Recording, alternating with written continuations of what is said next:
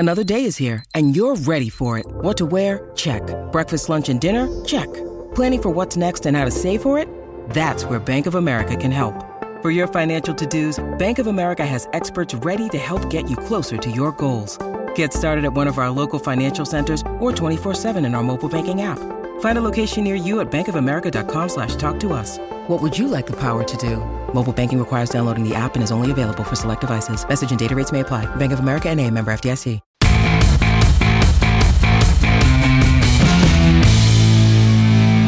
What's up, everybody? Hello. I am not the usual face that introduces the show, but I'm excited. I get to introduce the show. Welcome to Comic Book Nation, the only podcast that does it all for geek culture. We are on season 5, episode 10, and I have a star-studded crew with me holding down for Kofi. What's up? Kofi's enjoying some much-needed vacation, so he will, of course, be back soon. In the meantime, I am Matt Aguilar, and with me is the always amazing Janelle Wheeler. Hi, guys. The amazingness that is Connor Casey. What up? And Turn Up Charlie himself, Charlie Ridgely. Hey guys, it's good to be back.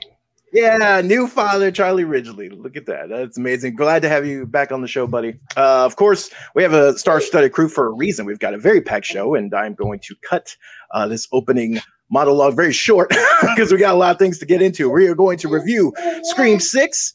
Charlie, we doing spoilers or not spoiler on that one? No, I think with Scream is, it's hard to really do spoilers heavy because the movies kind of hinge on the spoilers, hinge on the twists. So we'll just kind of keep it spoiler free today. Cool. Spoiler-free review, so don't worry if you haven't seen it. You got plenty of time, but we're going to get you hyped for it. We're also going to go into The Last of Us season 1 finale, see if you can handle it. We're going to talk about the new episode of The Mandalorian. We're also going to talk about Punisher in the MCU. Then we have an amazing interview with Tom King about the newly announced Wonder Woman series, and of course, comics. So let's get into it. Let's start with Scream 6, because that is, look, I'm hearing all the stuff about this being as good as the original. Some people saying maybe better. I don't know. There's a lot of buzz about this. What are your thoughts? There is a lot of buzz. I think there's a buzz for good reason. As good as the original is really hard. Scream is one of the greatest horror films ever made, in my opinion. It's very hard to touch what Wes Craven and Kevin Williamson did with that original movie, but I think this is one of the better sequels the franchise has had. It is a very, very brutal slasher movie. It's much more of a slasher than, some of the other Screams have been. It really gets gruesome. It kind of gets gory, which is, more so than a lot of the other Scream movies. But it is also very smart and really, really well executed. And this whole thing is set in New York, which is a first for the franchise. I'm sorry if you can hear a baby in the background. He doesn't want to go to sleep. This is the first, kind of moving to New York. And that was, I think, my biggest concern going into the movie. But they did a really, really great job of actually using New York to their advantage. Like a lot of the set pieces. If you guys remember Jason Takes Manhattan, it's like one of the most maligned slasher sequels of all time. Friday the 13th. Most of it takes place on a boat, and Jason's just on a boat killing people, going to New York, and then he gets there, and then the movie kind of ends a few minutes later. This really makes use of New York. It doesn't kind of fall into the same issues of using New York as a gimmick. They have a big set piece on a subway like we've seen in the trailers, and it's really thrilling and really intense. And there's some good stuff. It's some high-rise apartments and some old New York style theaters. There's a big bodega sequence. They really use kind of the crowded atmosphere to their advantage, and it ends up being really effective and really creepy. So I think it's a more well executed slasher, just kind of bare bones, straightforward slasher than most of the Scream sequels. But it is very, very satisfying. I'm someone who's a huge Scream fan, and for me, I had an absolute blast watching this movie. It's one of the best opening sequences in any Scream movie. Scream kind of note the opening sequence is a big thing. The original killed Drew Barrymore in the opening sequence, one of the biggest shock twists to start a movie ever. She was at the center of the marketing, she was one of the stars of the movie, and they kill her off in the first scene, and it was this whole big to do. And Scream movies have always tried to kind of replicate that. This is really the most original one since the first movie, the most inventive and surprising opening scene since the first movie, and it kind of sets a really fun tone for the whole thing. I gotta say, visually, I think having it in New York was one of the things that really caught me visually, like just in the first trailers, like got me excited again because I was like, oh, you're just not used to seeing Ghostface in a bodega. You know what I mean? Like it's not something, and with a shotgun, like it's not it's not something that you're used to seeing. So like that immediately caught my attention. I'm excited. Did anyone else, by the way, have a chance to see this yet? Or I just want to make sure I don't cut anyone off. Janelle, Connor. I'm still so scarred from like the first one that I never liked Scream. It scared me so hardcore. Oh, yeah. I know. I'm not a horror genre person because when I was young, I never did. But now I'm starting to realize like all the shows that I watch are pretty much like slasher things. Like The Walking Dead it's like bloody and stuff. It's all the stuff that I never really liked. Now I watch tons of shows, Game of Thrones, like all these shows that have tons of blood and guts and gore. So I don't know, maybe I should try horror. I mean, I will, to your credit, Janelle, it is very different. Like, this is something I learned watching these movies with my wife. When we were dating, or maybe we were engaged at the time. There was a re-release of the original Halloween in theaters, and I hadn't seen it in years. It was one of my favorite movies. And I was like, hey, go see this. And she's like, I don't like scary movies. I'm like, it's not. It's from the 70s. It's not scary. Like, it's going to be more cheap. And we get there and we're like 20 minutes in. And I'm like, oh my God, I forgot how wrong I was. I forgot this is terrifying. Especially because, like you talk about Walking Dead and Game of Thrones, you have a post-apocalypse scenario. You have, knights and dragons. These movies are very real life. I mean, yeah, the Scream ones get really fun and meta with it. But at the end of the day, it is like, they're teenagers in, a suburb. Like it is very close to home. The first Screams, that scene with Drew Barrymore, she's a teen girl at home by herself. Yep. And I know that that's a terrifying place to put yourself in. Yes. And so it really does, like, to me, just growing up and watching movies so many times, they're fun, but like watching them for the first time, they are like, they are terrifying. And I was reminded of that. Watching this with my wife. That makes me feel better about being a weenie. And I was like, oh, this movie's so funny. Like, yeah, it's kind of intense, but it's also, it's really meta. It's really funny. And she was like, after the Drew Barrymore, she's like, I'm not having a good time. I don't like what's happening here. Sounds like when I went and replayed the original Silent Hill just on a whim, and then scared. Like I literally stopped and was like, why did I do this again? I don't know why I did this. There is a question in the chat that actually is a good one for. I know that there are returning characters in this from the franchise. I know Hayden Panettiere, right, comes back and things like that.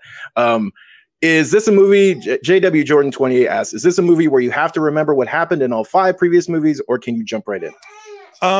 So with Scream, like it's all kind of connected, but at the same time, so connected. If you just have kind of passing knowledge of what's happened before, really the most important one to this one is the one that came right before it.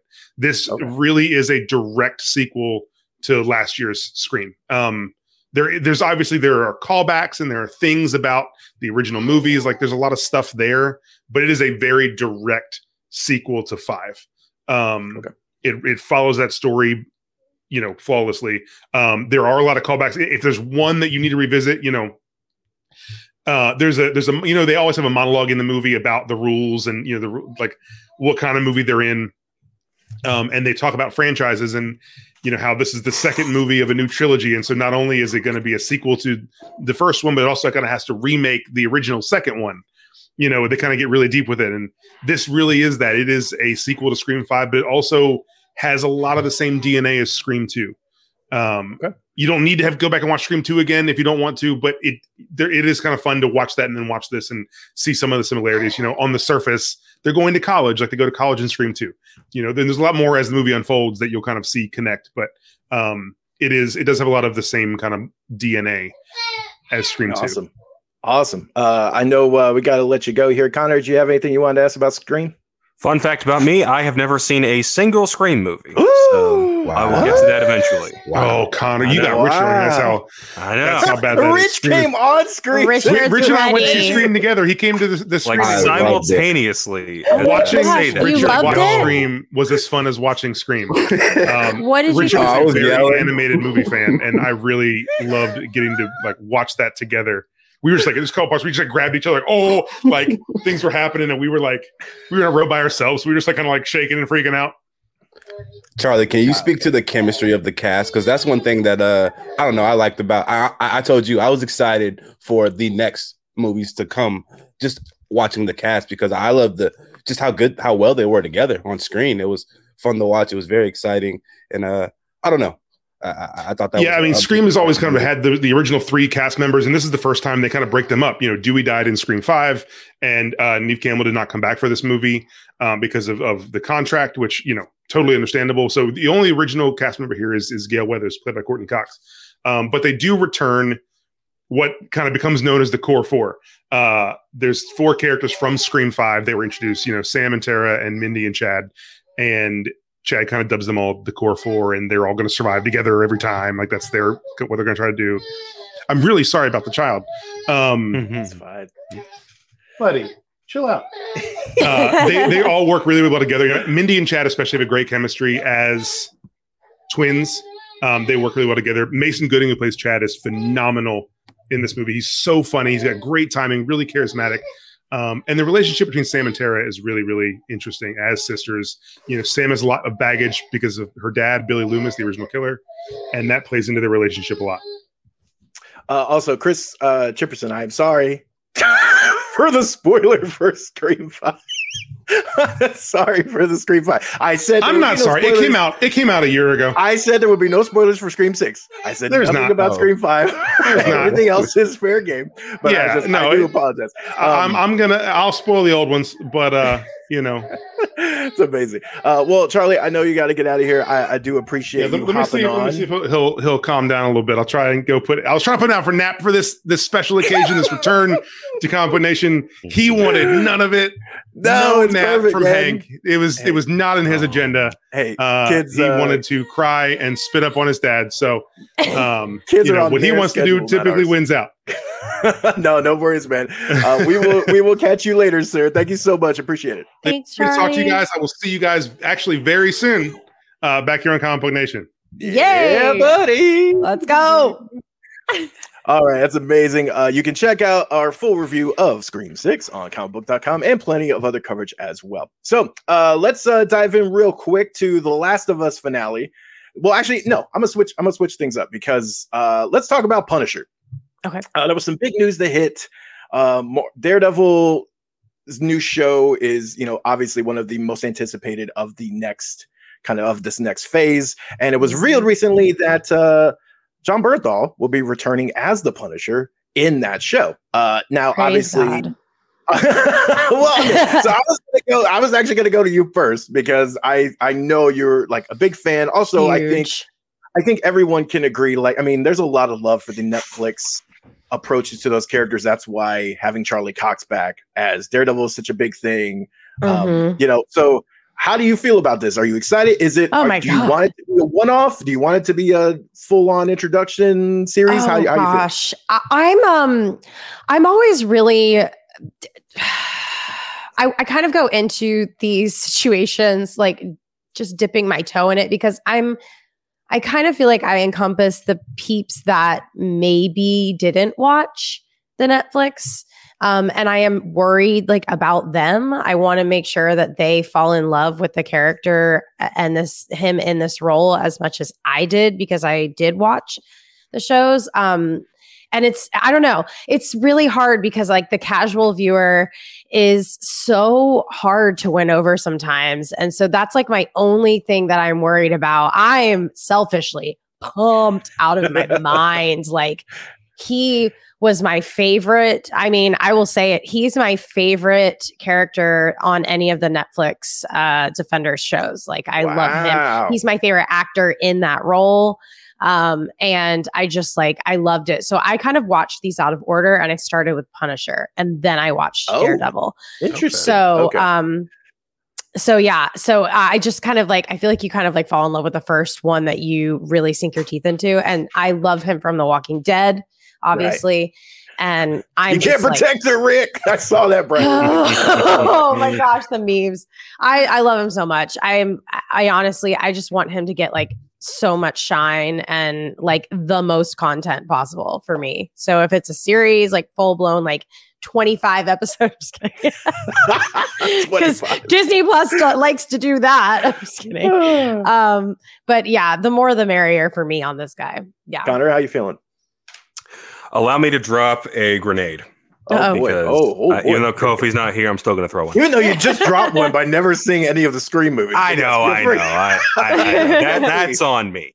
But I will put the first and third season of Daredevil up against any other superhero TV show in terms of quality. I love that show that freaking much. The second season, however, has a lot of problems. John Barenthal as the Punisher was not one of those problems. Right. The first 4 episodes are effectively the Punisher arc, and then there's a bit sprinkled in the latter episodes with his trial. That is the undisputed highlight of that season. Everything else about that with the Hand and Elektra didn't work. And I think how they handled the Hand was a big part of why no one talks about the Defenders anymore, even though so much of that project was building up to that miniseries. Love the fact that John Barenthal is back. I think it's a little weird that he's coming back, but they've already said that Foggy and is it Karen aren't coming back? Nope. Yeah, so they're done. As of now, which I'm is actually strange. bummed. I'm bummed about that, but I don't think I see no problem with this. I don't think they're going to bring back like Jigsaw or any of the characters from his show. Yeah, probably not. Because that, if we're being honest with ourselves, season 2 of Punisher kind of ran out of steam there at the end. And just bringing him in and bringing that performance, no complaints. I don't even think Disney is going to necessarily tone down the violence, because when you bring in a character like that, it is effectively unavoidable. Yeah. Also, they've shown that, I mean, Moon Knight showed you can do a show that hits hard and stay within, your ratings. I don't think they Punisher went hard. Like it did, but I'm saying the final scene of the first season with him scraping the face down the glass, like they might have to play some camera tricks to get something like that. And it's not like fantasy like Moon Knight. Moon Knight's like they're in like weird dimensions and stuff. Like this is just kind of like gritty, dirty city beating people to a pulp. Yeah. But we don't know how that Deadpool looks. Like if he's suddenly just playing up demons or something. Unless they just completely lay an egg.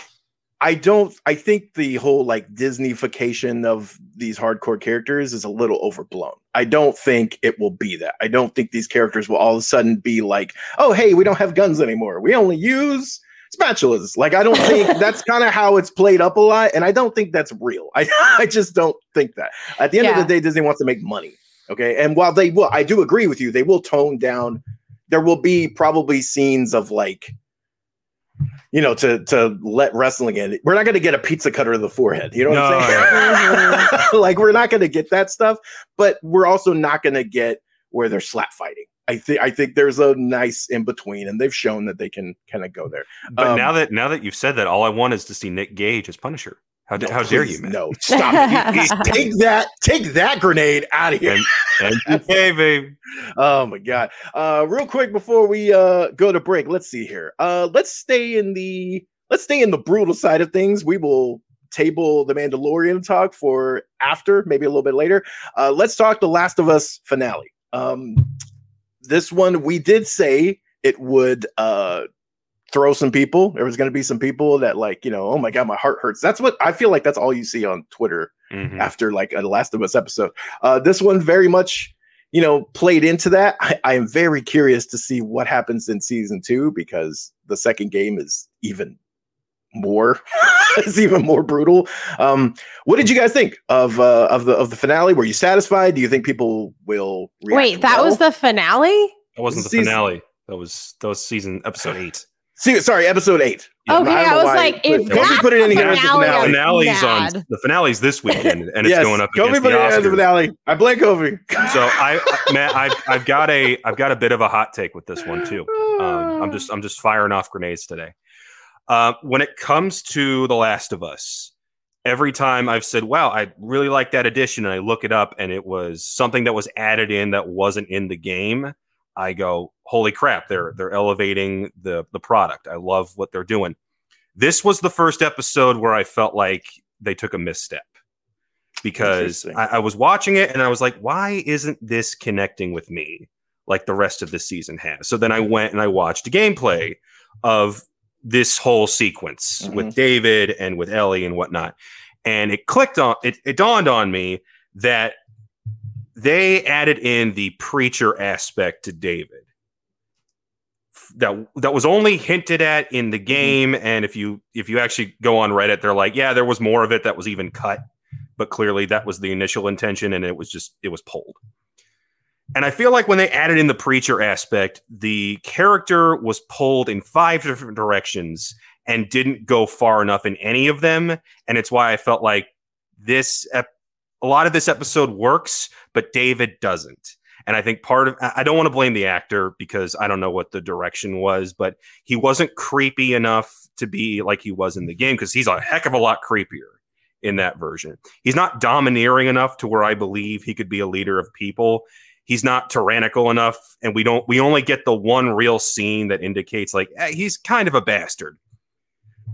The creepiness was played down to the point where it's not clear how legitimately pedophilic this guy is, and I feel like there was an issue with that. And the whole thing about I'm religious, but I found religion in the cordyceps, and to not have any infected in this episode, where normally I've been fine when it's just people, but to have his character be so intertwined with the infected and to not see any infected in this episode, when in the game there actually is a sequence where Ellie and David are fighting off infected. I felt like that was a missed opportunity. And let me put it to you this way, Matt. If I were to tell you before this episode came out that Ellie is going to run into a cannibalistic cult led by a tyrannical pastor pedophilic leader that is going to end in a building that is on fire with Ellie slashing up his face with a machete, the first word that does not come to mind is subtlety. And they played so much of this subtle, and I felt like that was a mistake. Yeah, it took too long to get scary, I feel. Like there wasn't enough tension building. I hear you on this, like completely, especially because of my Walking Dead background. They kind of were really good at building up that like tension. Oh my gosh, like what's going to happen? What's going to happen? I didn't feel that. I also think they were leading us to think that like Joel was going to come in and save the day.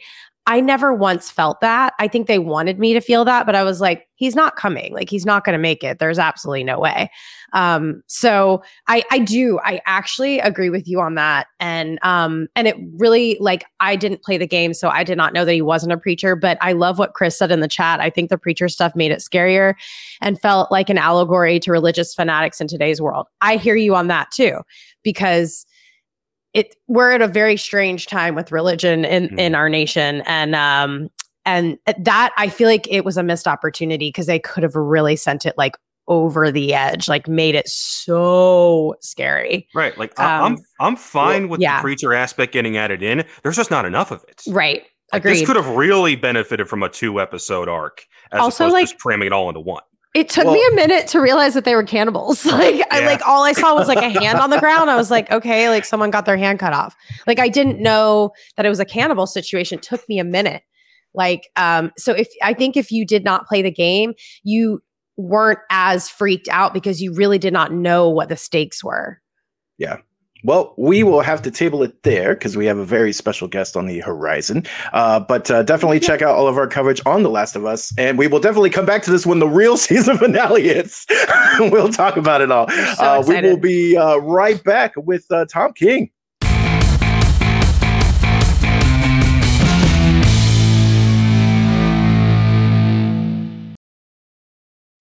When you need mealtime inspiration, it's worth shopping Kroger, where you'll find over 30,000 mouth-watering choices that excite your inner foodie. And no matter what tasty choice you make, you'll enjoy our everyday low prices, plus extra ways to save, like digital coupons worth over $600 each week. You can also save up to $1 off per gallon at the pump with fuel points. More savings and more inspiring flavors make shopping Kroger worth it every time. Kroger, fresh for everyone. Fuel restrictions apply.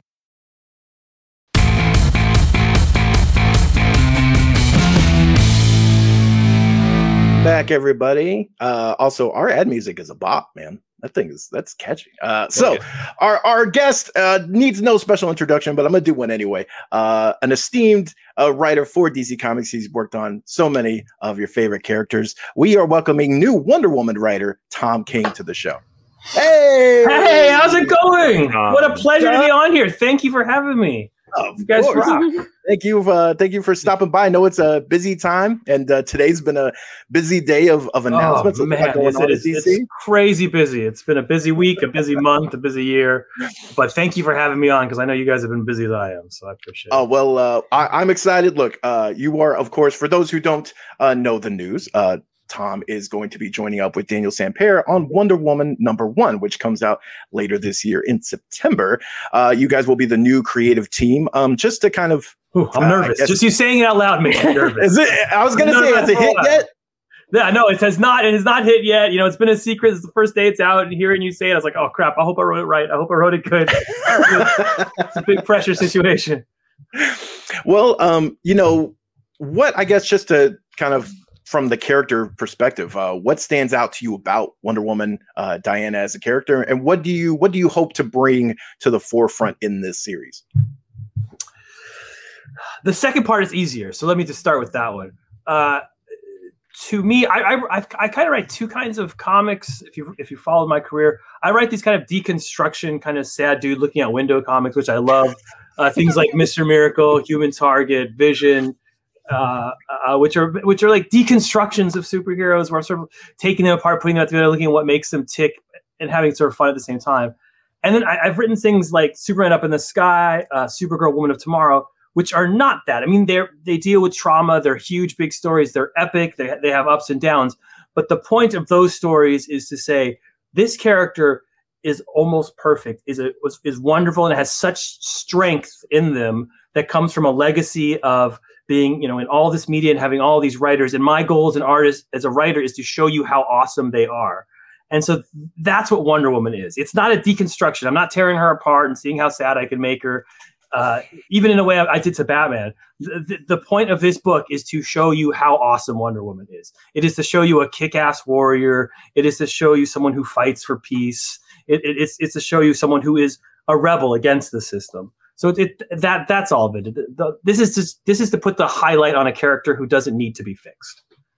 So that's the intention for the book. It's just sometimes Wonder Woman can fall out of the Trinity. I think people go to Batman and Superman first, and I want her to, she deserves to stand up there. Like, because I remember my daughter dressing up as Wonder Woman like 3 years in a row, and what it meant for her to like ask for a lasso, and my wife and I buying a rope and like painting it. So, like, I want her to be worthy of sort of that of what my daughter sees in her, and that's my goal.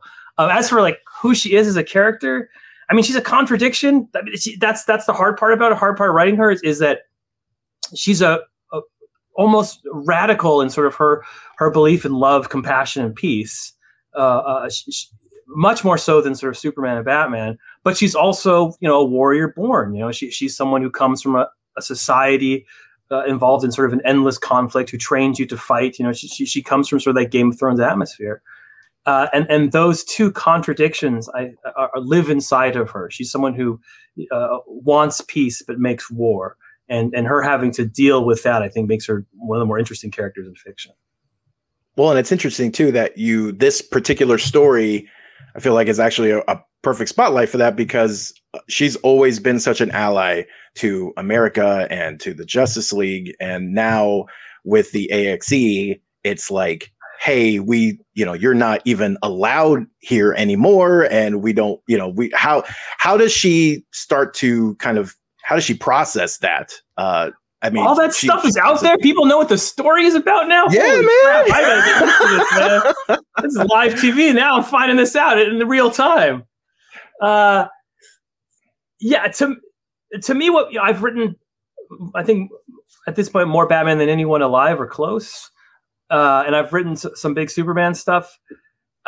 And now on Wonder Woman, and how to sort of differentiate her from those other sort of two pillars of our universe. And to me, Superman is he's truth, justice in the American way. He's the Boy Scout.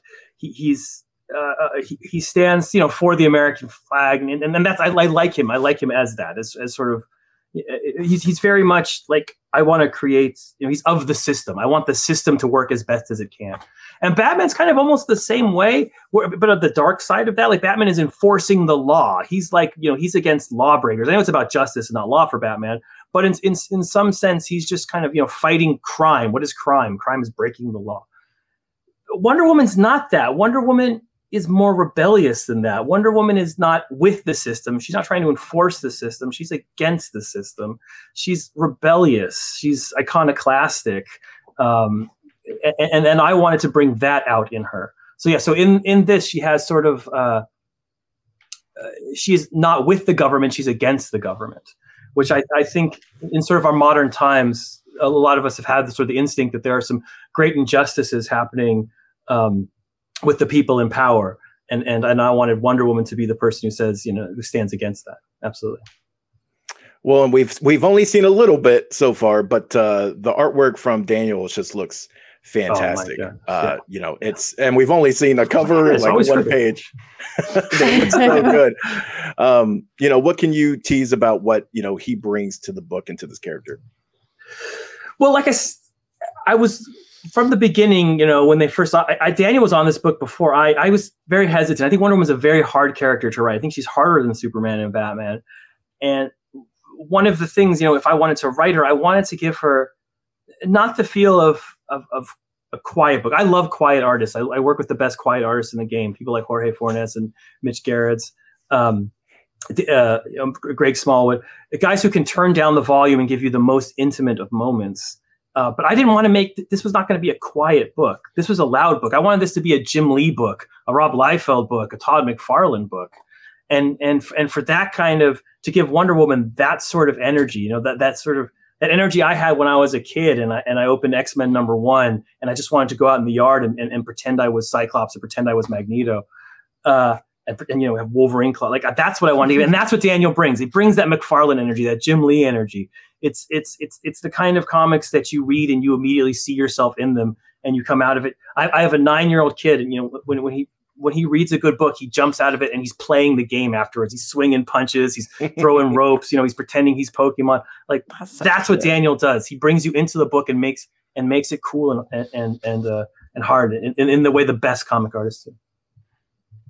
That's awesome. Okay, so I have to jump in here because one of our other hosts, his name is Kofi. I don't know if you recall, but he is one of your biggest fans, and he's my favorite host. I love that. he's so sad that he's missing out on this time with you. So, Kofi, why aren't you here? I know. That's it's like he has kids too, so and mean. he's like probably playing comic book. I don't know. Fighting with children, them. Clearly, I'm the one here who does not have kids, me and Connor. So we're going to give a big shout out. That was a good decision. Well done. Kids are just too hard. We'll see. But so I'm going to ask a question on behalf of him because he had to get his hand in here somehow. So do you think comics in general should be more of a literary experience with denser dialogue and more complex play with time and space? That's such a Kofi question. I love it. It really is. That's absolutely a Kofi question. I'm gonna say because I'm a kind of guy who very much wants to write literary comics, who very much wants to write comics that can stand up there with what anyone's done with prose, not just in terms of adventure, but in terms of analysis. And I want people to read my comics in colleges and stuff. But I'm going to go the opposite direction and say, no, I don't think comics need to be a literary medium. Comics, the best, look, I love that stuff. I love analysis. I love the deep stuff, but I think the best thing a comic book can do, and I swear to God, it's from the heart, is like, the world is so hard. Every day is so hard. Getting through the goddamn day is hard. And if you can pick up a comic book and get 20 minutes off from that stress and disappear into it for 20 minutes, that to me is more important than any sort of literary connection you can have or some sort of transcendence. Oh my God, I saw God by looking in this book.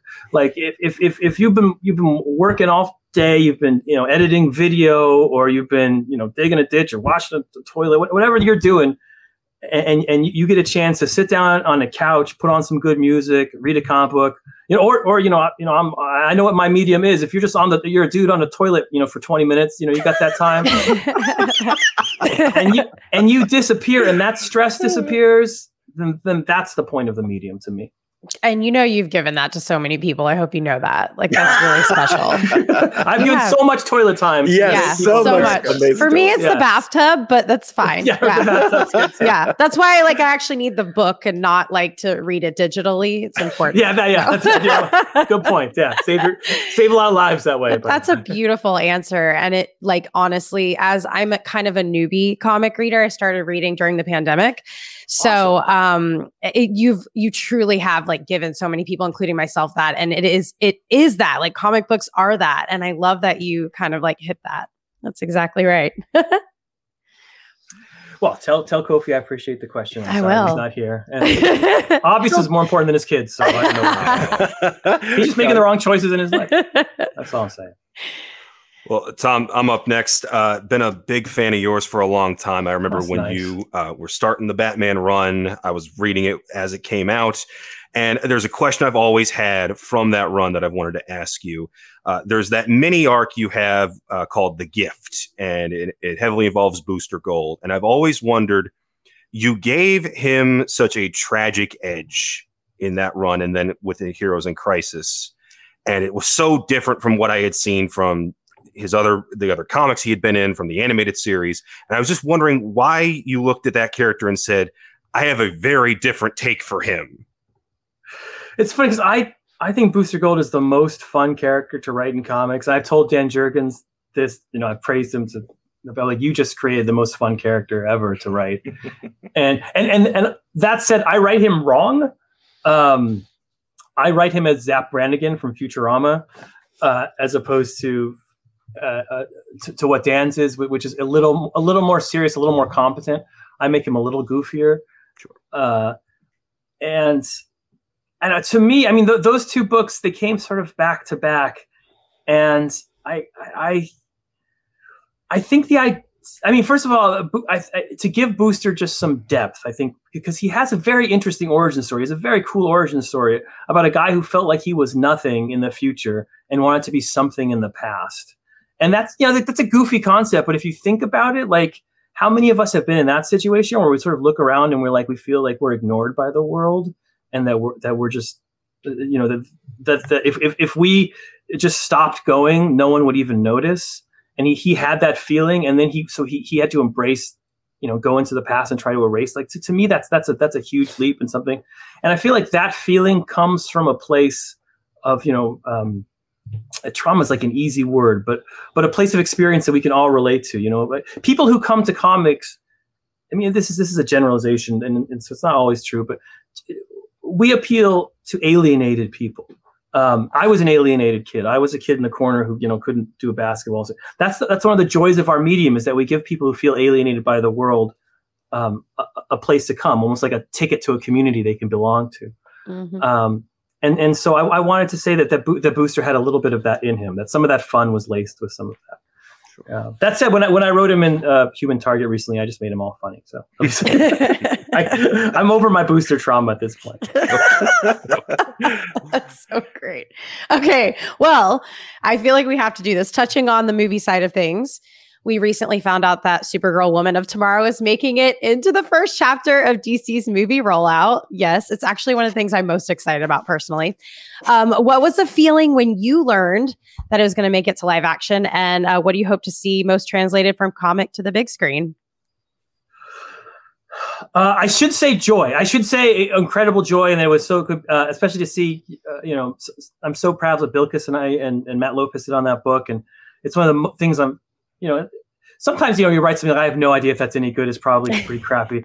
But I was like, this is good. I think this is really good. And so it's just wonderful seeing it get out there in the world. So I should say all that. But I'm a nervous person. I'm a crazy person. I'm a writer. All I do is talk about stress and alienation like I just did creative. For 10 minutes. I'm a creative, yes. So mostly I was like, oh God, this is a big spotlight on this book. I hope people like it. I hope I spell checked it. Did I spell check it? Okay, crap, I should go back. There was definitely a streak of nervousness that went through, but I'm so excited about what's coming from the DC Studios, and it just it feels to me like this is sort of a DC renaissance that's coming. And almost like it's already started. Like we're already sort of in the midst of it, sort of this dawn of DC, and Shazam's getting great reviews, and I think like these characters are going to shine in the next 5 years in a way they haven't shined in so many years, and I'm just excited to be some small little part of that.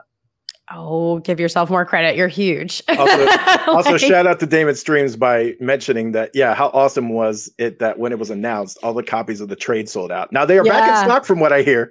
So if you are looking for that, you should go out and grab one because I don't know how long that's going to last. They are, yes. If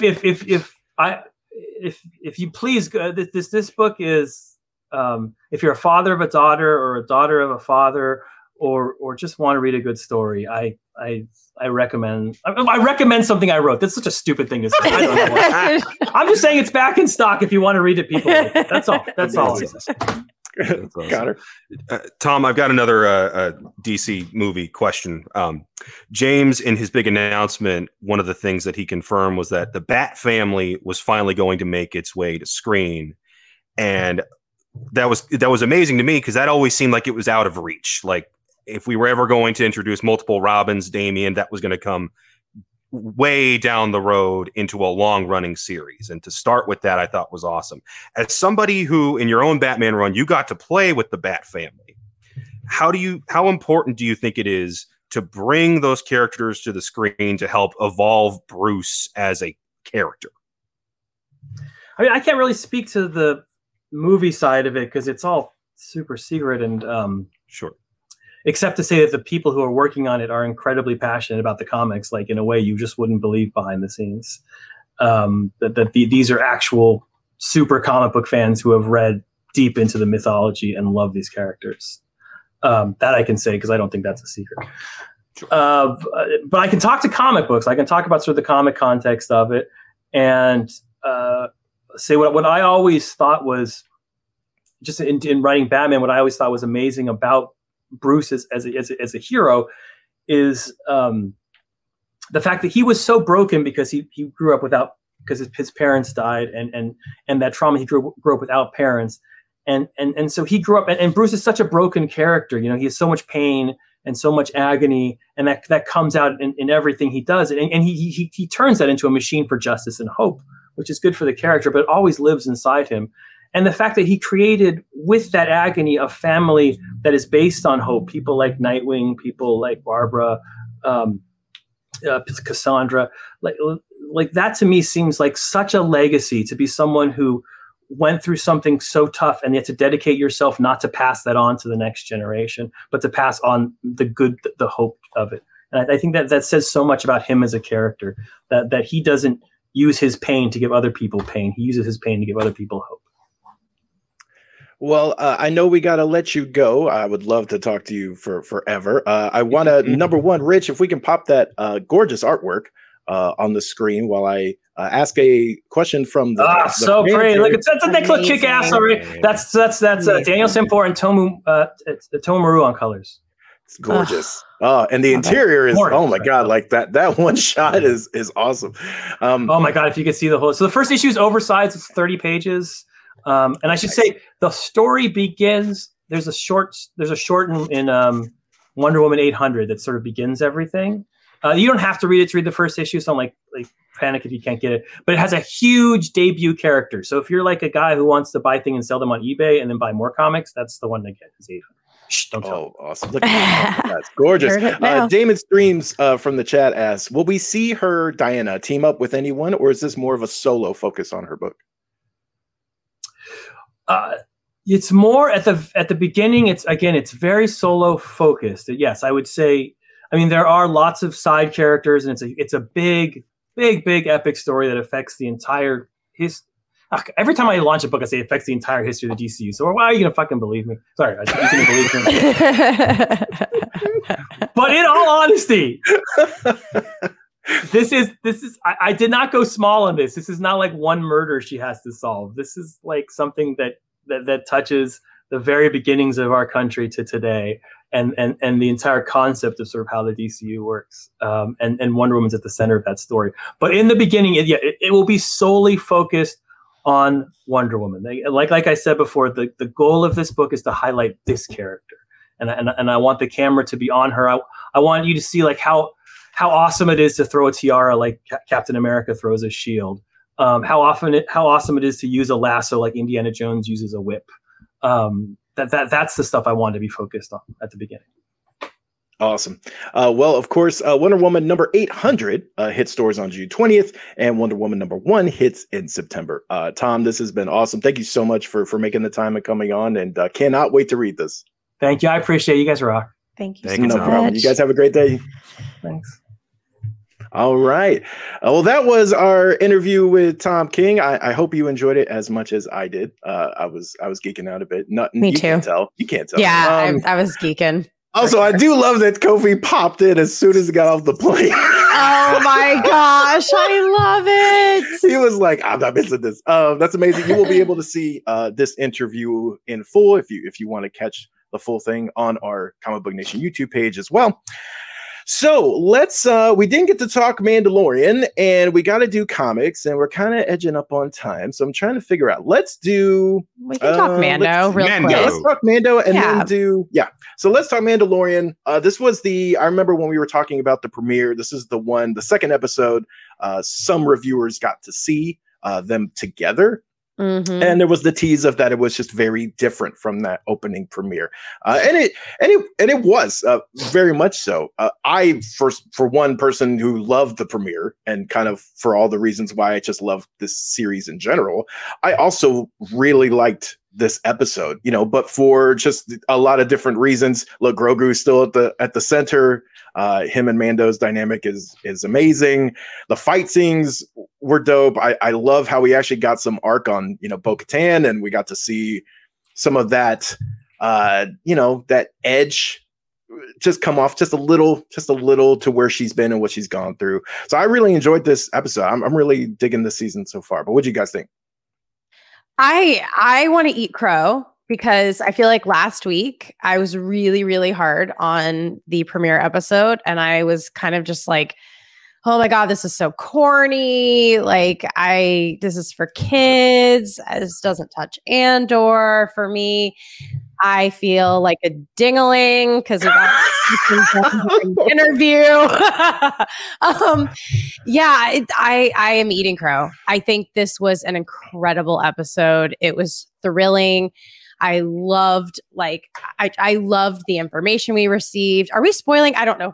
Yeah, we can spoil, spoil man. it. That's been out. Spoiling. But I love the world that we were in. I loved Bo-Katan. Am I saying it right? Is it Katan or Katan? It's a made up name, so call it whatever I you go want. off Perfect. of what I like I've heard Bo. other people I like say. Bo. A lot. And Grogu is clearly like growing up a little bit and being a little bit more independent. And it's really cool to see because he's actually able to help on a different level. And that is really awesome. Like there's character development with the little one, and that's fun. Like that's so great. And that's not something I asked for, and they're giving it to me anyways. So I'm loving it. I'm back on The Mandalorian. I'm happy to say you won me over, and I wish you would have just released the 2 episodes because it makes a huge difference. So yeah. Connor. Yeah, this really could have been one long episode if they had wanted it to be. If you just had Bo-Katan be like, yeah, I'll come with you. That would have been that we would have saved some time. But it did give us Baby Yoda in peril and off to the rescue, which is the easiest sell in the world for me when it comes to enjoying this show. I find it very interesting that we are dealing with faith in this 3rd season, because we talked a bit about that last week and how Din is clearly just he was raised in this cult-like environment, and for him going to that water was this religious experience. And for Bo, it was just, I was playing the part of being a princess, and I step in the water, say the words, I get out, and it's not a big deal. And I think it's fascinating how at the end of this, with the mythosaur, poking his big old head out and being like, what does this mean for everybody involved now? That this thing that it's the equivalent of the dragons in House of the Dragon and Game of Thrones, where it's like, this was the game changer for a big portion of Mandalore history, and now it's back. And what does that mean for everything when all of the remaining Mandalores are spread across the galaxy? The planet itself is glass at this point from being blasted to hell by the Empire, which is no longer on the table. It raises so many questions, and it's fascinating to see what direction this is going with now. And I also like how the show is not afraid for us to get frustrated with Mando. When he pulls out the Darksaber and he still can't quite hold it. You know what it reminded me of? It reminded me of in those early seasons of Pokemon when Ash would throw out Charizard and Dew would just be sitting there. And it's like, you still haven't figured out how to use this guy yet. Come on. So for him not to know how to use the sword, I'm like, oh, dude, please figure this out. And then for him to like be starting to recite the thing and immediately get pulled under and just hit the floor, it's like, are you just an idiot? Because Bo's got to run in and save you again after that weird droid thing caught you in like 2 seconds. But I like that he's fallible, and I like that we're seeing this character grow and develop over time. So no, this was a fun one. Yeah, I do. Damon brings up that he almost died 3 times during this episode. But I agree with you. I think it's hilarious that like he pulled that out and I was like, oh, he's gonna use the dark side. Oh no, no, he still can't. It's like, it's so heavy. I'm like, dude, he still can't quite use it. But it's this episode was just so. I love this series, and I just love what this show does. And I agree. I think the looking into the complexities of differing opinions on faith and how different people approach it is awesome. I love that as a through line through the whole thing, because we get to see different characters play in that sandbox. And I think it's really interesting. And also by the end, maybe we have our lead character, not even, I don't want to say like this, go against his faith or anything, but I hope that by the end of it, he has a new understanding of what it actually means and things. So I love what they're doing here. Let's move into comics to round things out. We're going to stay on the DC side first with the Adventures of Superman, John Kent, #1. We have on the show kind of ducked in and out of John Kent's stuff. I know we've actually read a lot of his kind of story in action and other things. We haven't done actually a lot of like reading of his core book. So now with a new #1, this really kind of not throws you in on the deep end, but hits you in the face with its like first couple pages.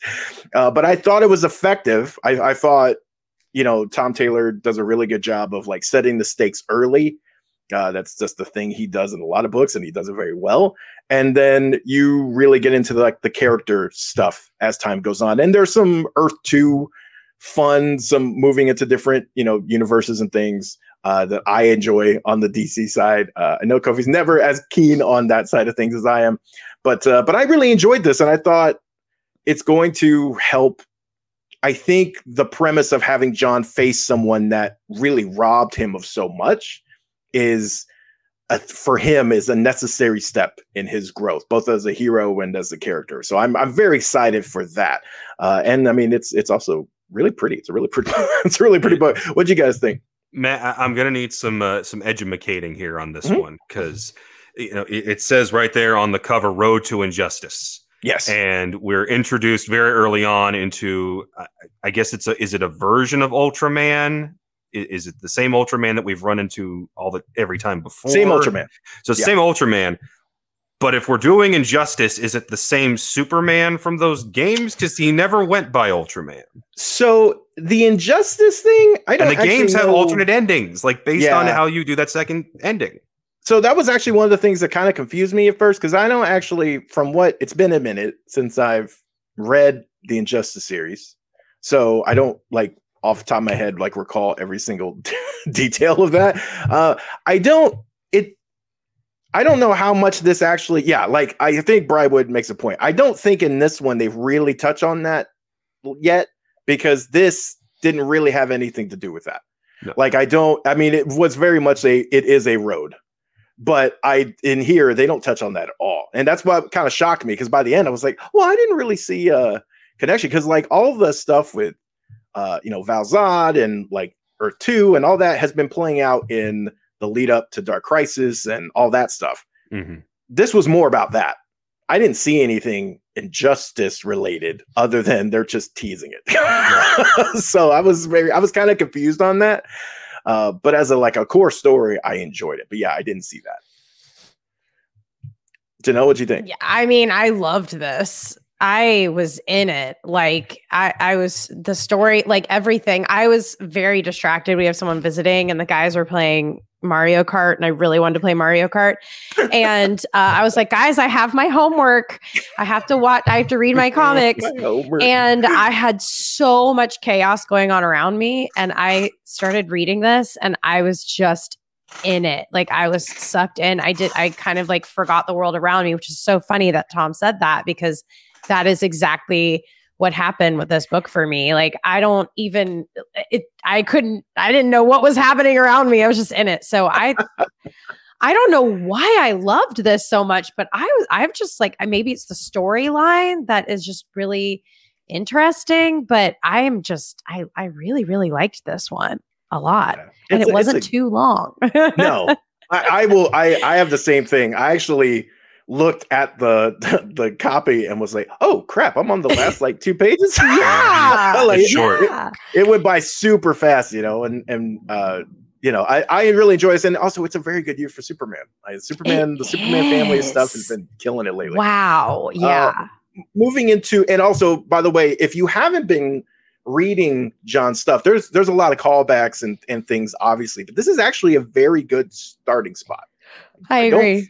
I don't think you need a lot of that stuff. It makes it better, especially the stuff with, his relationship and also how the family dynamics grown. But this is a very good starting spot. Next, Marvel's Bloodline, Daughter of Blade #2.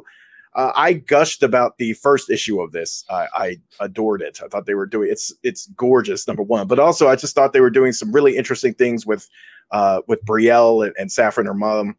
And in this one, I really enjoyed this issue too. I will say there's a character that kind of takes the majority of the attention in this issue, who is Whitney. And that's a character that obviously is going to play a major role in Brielle's life moving forward. I wasn't as invested in her because I don't know what it is. It's just as a character, it wasn't clicking with me yet as to why. I wanted to see more of her friends and I wanted to see more of her mom and I wanted to see more of those relationships as opposed to her dynamic with Whitney. But I still really enjoyed this issue a lot. And I like the action. And, if they can develop Whitney and we see kind of the dividends paid from this, then great. But I still really enjoyed it as an issue. What'd you guys think? I'm with you there on Whitney. She felt like just another monster hunter. Yeah, it's you guys are going to be friends eventually. Hurry up and get to that point. We get it. You were raised to hate monsters. You think she is one. You're not going to be. I've seen this in 20 different superhero cartoons. Also, as I was reading this, I'm just how is this not the angle we're going with for the movie? We've had Blade. We've had 3 Blades. If we're bringing Blade back, we've already introduced, hey, dude's got a daughter. She's also a vamp. Let's run with that. I am not going to disagree with you there. I think this character has a lot like we talk about Yara on the DC side, how that character just has limitless potential in other mediums. This character has that. If they want to run with it, she has multimedia powerhouse written all over her. She's also, with that being said, once Blade did show up, I felt like the comic went like that and just immediately elevated. Because okay, Daywalker's here. Well, and that was the same thing in issue 1, right? Yeah. That's how they did it in the last, and that's why issue 3 should be a huge payoff because it seems like we're finally going to get some real movement on their front. Janelle, what do you think? I know you liked the first issue. I did. And I do like this one too. It's one of those, when I'm reading it the whole time, I'm like, okay, so when are they coming out with the show? Or the movie? It feels like they are writing it for a teen drama, like Vampire Diaries or something. I'm ready to watch it. I wouldn't say it's my favorite thing ever, but it's really cool. I like what they're doing. I'm very interested. Even just the name, Bloodline, that's so good. It's great. Matt, we haven't had to deal with a bloodline lately, have we? No. There's a lot of love for the bloodline going around. Also, geez, her real name, Brielle. That's a dope name. It is. Great I name. love that name. Yeah. I enjoy this, and I'm really excited for 3 because this does a lot of setup. That Blade confrontation at the end, how that's going to play out. That's the one we've been waiting for, and so I cannot wait for all the parents and Brielle to be in a room. Like that's ultimately the issue I want. So this gets us there. That is comics. Of course, you can check out more of our comics coverage and our coverage on games and shows and movies on our official YouTube page, Comic Book Nation. So definitely check that out. We will have the Tom King interview there, and we will have some other fun bonus content coming as well. You can, of course, also check out our audio version on Apple Podcasts, Spotify, and all of your other podcast providers.